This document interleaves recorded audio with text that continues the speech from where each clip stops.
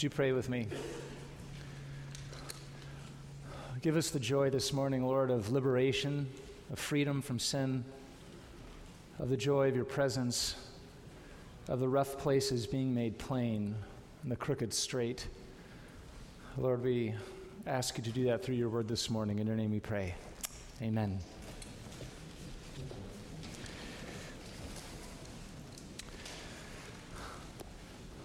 This morning we will explore the life and ministry of John the Baptist. John was a man of thresholds. Thresholds is a word I think of. I'd like to start off this morning. Thresholds are amazing things, if you think about it. Thresholds are mysterious, full of potential, tinged with risk and maybe a little fear, and always very dramatic. Think of the wardrobe of C.S. Lewis's Lion, the Witch, and the Wardrobe. The threshold between one world and the next, and an amazing threshold at that. Or think of the Edge of the Shire, for you who like Lord of the Rings. That moment when Frodo and Bilbo step out where they'd never stepped before onto a new adventure. Think of what happens when people get married, and the classic picture of the groom carrying his new wife, across the threshold of their new house. These are momentous experiences.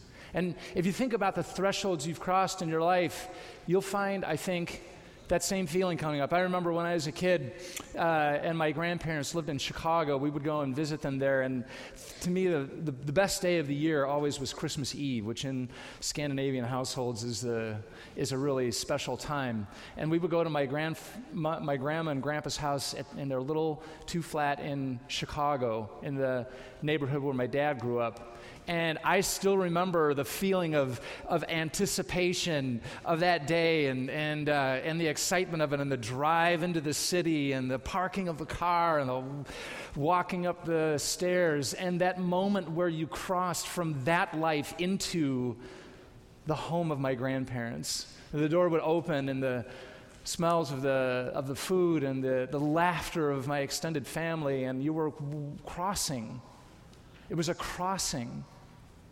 And there are many thresholds that we cross in life, entering one place and into the next. And I find often that the thresholds we're crossing from one place into the next are big places, large places, magical places, places where things happen of power and of importance. John was a man of thresholds. John was standing at the end of an era of the prophets and welcoming in the era of the reign of the Messiah. And he stood there in his ministry powerfully to guide that transition at the threshold and to ask everyone that he saw to enter into that threshold with him. There was a before and an after, and John was sent to spend his whole life at that threshold, allowing the passing away of one thing and the birth of another.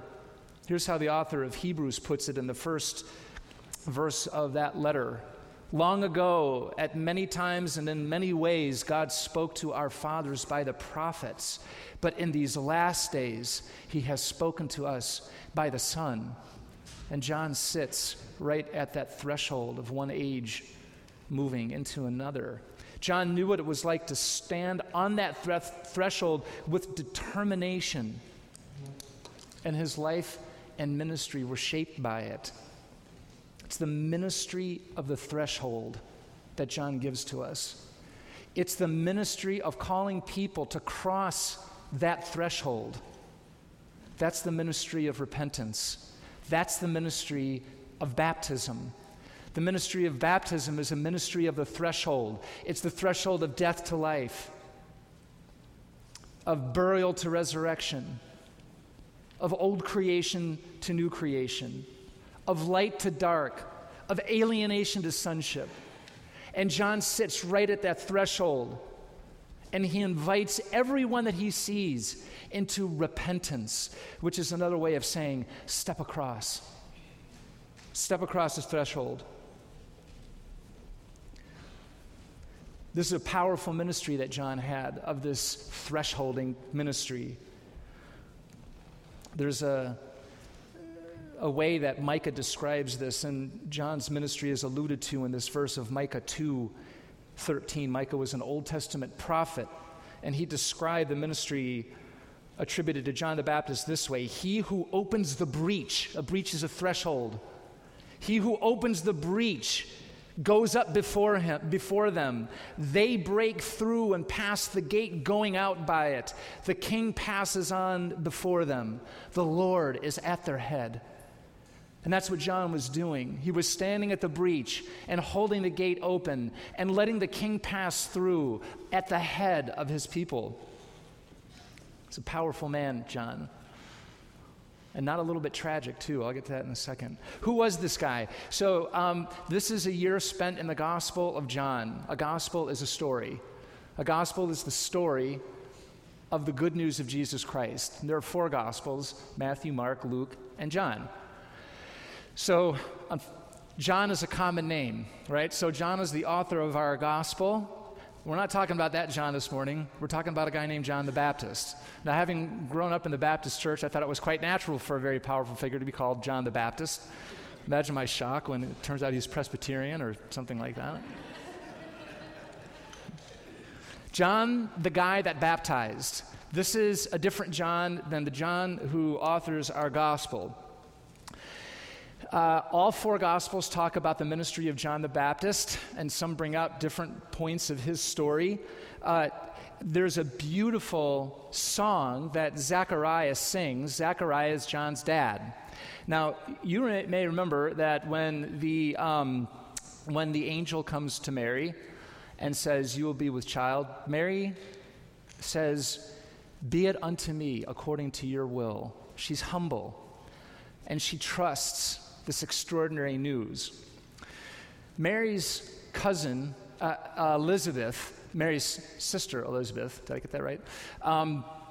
It's her husband, Zechariah, who is visited by the angel. It says, hey, you're going to have kind of a miraculous child as well. And he's not so sure about that. And as a result, he can't talk for a little while. It works out okay in the end. And when he is given his speech back, he sings a glorious song, just like Mary did. And here's what Zechariah sings about John the Baptist. John is going to be a sign of God's covenant faithfulness to the Jewish people. Through John, mercy will be promised and a remembering of a covenant. John will be a prophet of the Most High, preparing the way of the Lord. John will give knowledge of salvation and the forgiveness of sins. He will share the tender mercy of God, through whom the sunrise shall visit his people. He will give light to those who sit in darkness, to those who sit in the shadow of death. John will guide their way in peace. He will be strong in spirit, and he will dwell in the wilderness. It's an amazing description of the ministry of the last and greatest prophet. John stands at the threshold of that world, that prophetic world that's now yielding its way. But here's the interesting thing about John. Matthew chapter 11, verses 11 through 13 quotes Jesus this way about John. He said, "Truly I say to you, among those born of women, there has arisen no one greater than John the Baptist."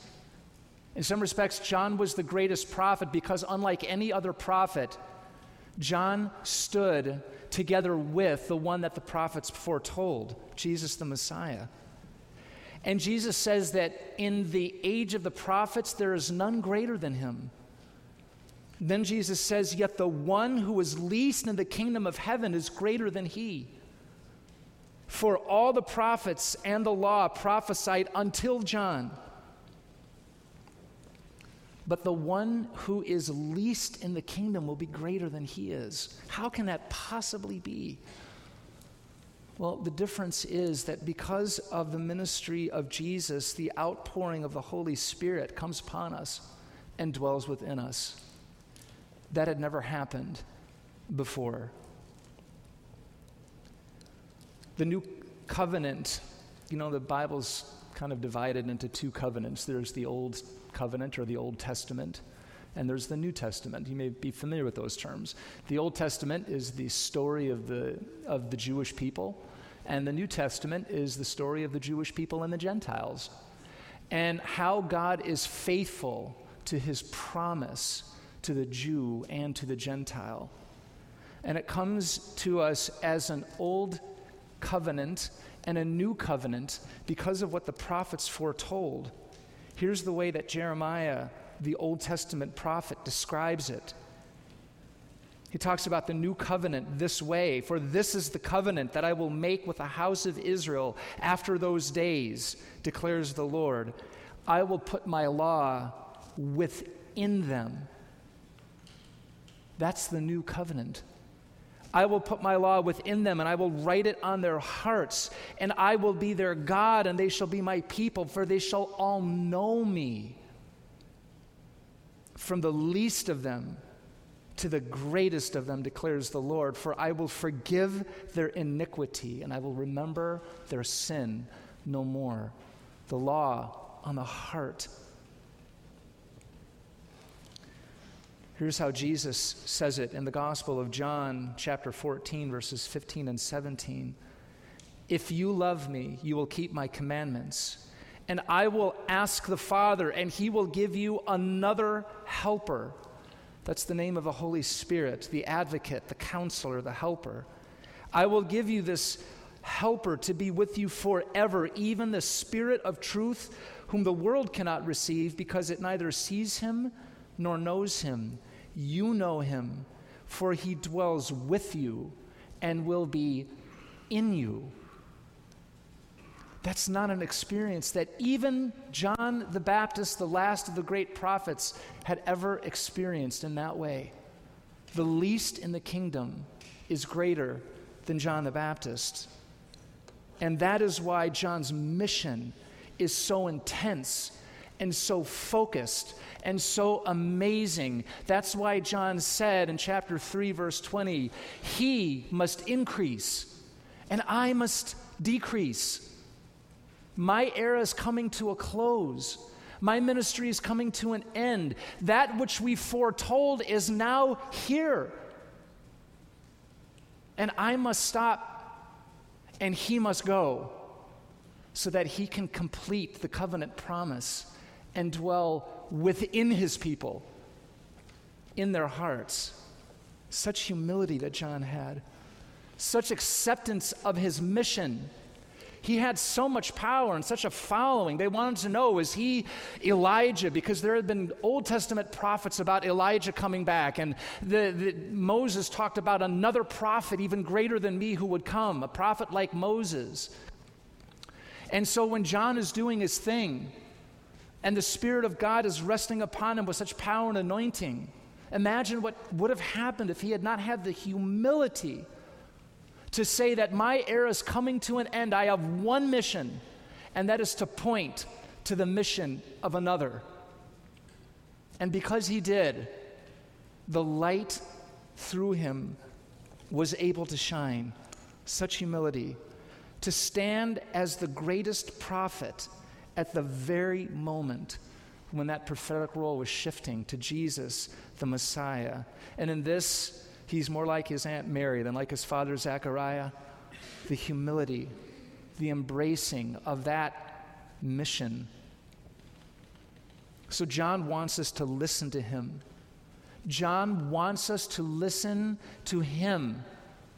John had one purpose: to bear witness about the light, that all might believe through him.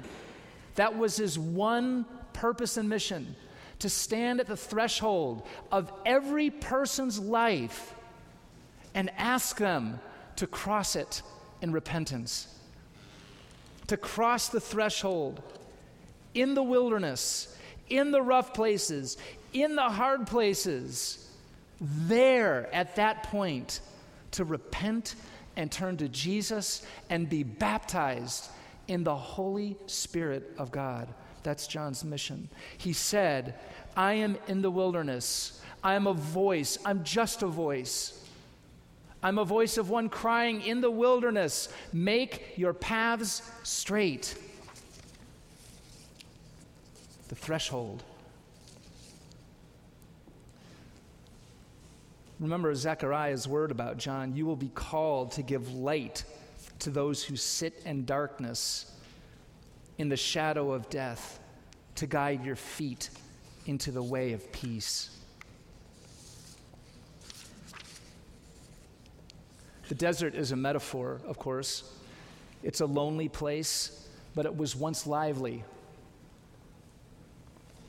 Are you in a desert place like that? Once a lively place? You know, a desert, deserts are beautiful. That's a different issue. I love deserts. As a metaphor, a desert was once lively and is now not lively. You're in the desert and it doesn't feel like it should stay that way. That's a desert place in the biblical metaphor. It's a lively place now dead. It's a place of potential, of renewal, of rebirth, a place of threshold. And who comes to visit John in the desert? It's the people who are in need, the people who are thirsty, the people who are ready for change, the people who want to be set free. In another gospel story, it talks about the soldiers coming and the tax collectors. And those who have sin, they are satisfied in the desert place at that threshold. There are those that aren't so satisfied. These are the spies sent from the religious leaders. And they're confused and they resist. But I want to say this about John's ministry. John is not calling us to a desert place. John is not calling you to the desert. God is not calling you to the desert. He is calling you out of the desert. That's the big difference here. John was in the desert in order to call people out from it. The will of God is to relieve us from the pressure and oppression of our sin. It's to set us free from the thing that holds us back. Those who crossed that threshold were not in the desert anymore. Isn't that a glorious thing? The ministry of repentance is to set us free in that very place. Friends, we're in the desert now. God wants to say, come out of the desert. Cross the threshold. The light has come. Right in the desert place. Right where the mountain seems too high to climb. And the rock seems too heavy to move, and the path seems too crooked to follow. That's Isaiah 40, where he says, God has come to make that mountain come down. He's come to move that rock out of the place and to make your pathway straight. That's coming out of the desert. There's a road that starts right here that God wants you to be on, which is out. And John says, I will stand here in this desert place with everyone who comes, and I will offer them the same promise that if you embrace faith in Jesus Christ, your day of liberation has come right now. God's not calling you to the desert, he's calling you out from it.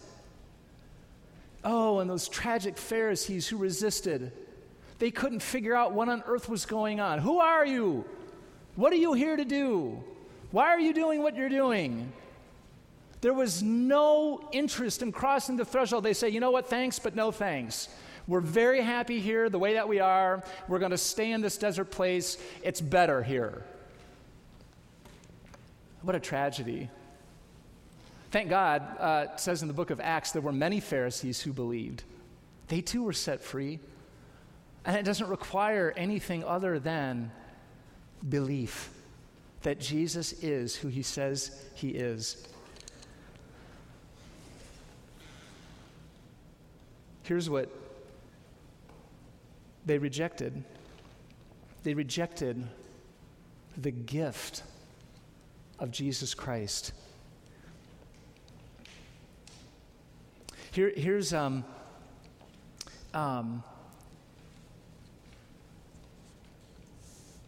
it's like to be set free. It's to be forgiven and cleansed of your sin. That's the baptismal experience. Here's what John says in one of his letters: if we confess our sins, he is faithful and just to forgive us our sins and to cleanse us from all unrighteousness. It's like water flowing in the desert. We have the baptism of the Holy Spirit. John says, I baptize you with water, but there's one coming who's so much greater than I am, and he will baptize you in the Holy Spirit. Do you know the Holy Spirit baptism is meant to be experienced?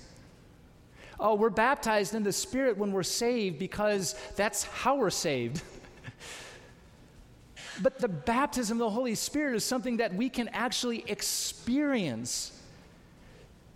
The Apostle Paul says, I want you to know the love of Christ, which passes knowledge. The love of God, he says, is shed abroad in our heart. The Spirit cries in our spirit that we are the sons of God. Have you had that experience? Have you experienced the baptism of the Holy Spirit?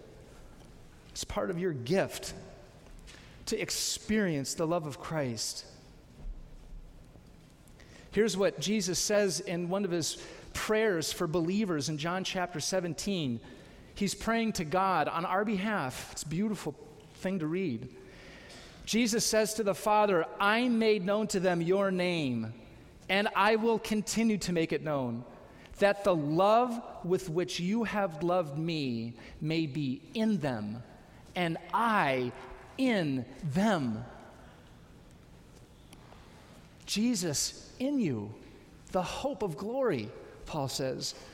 Do you not want that instead of the desert place?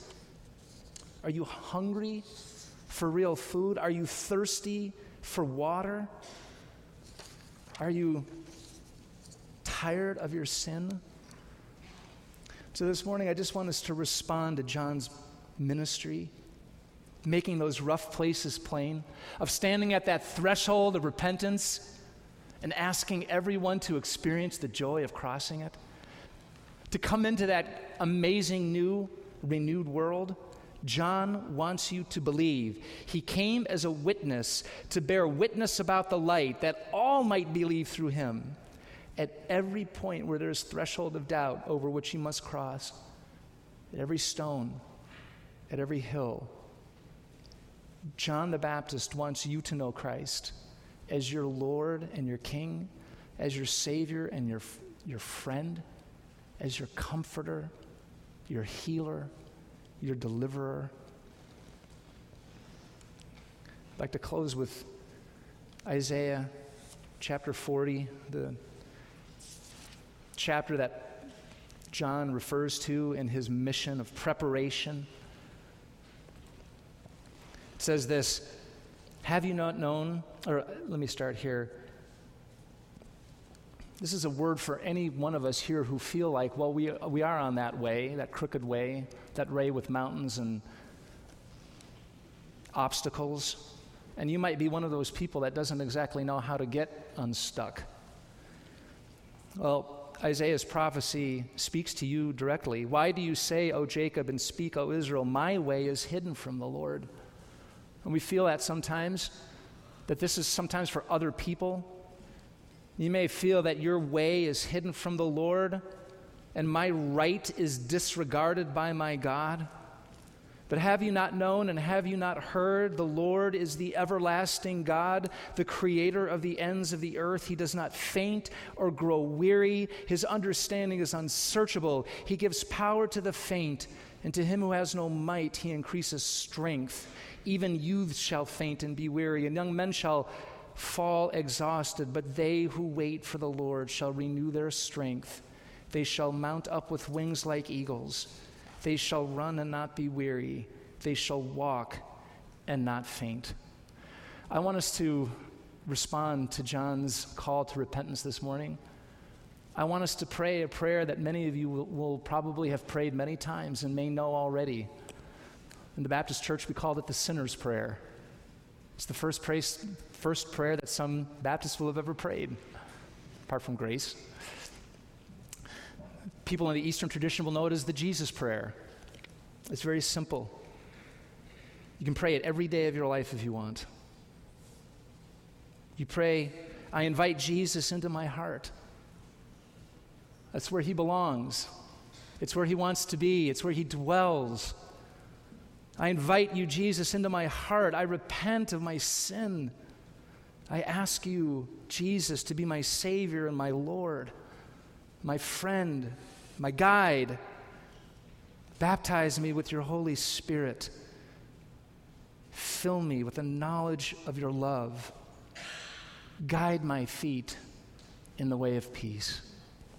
Amen.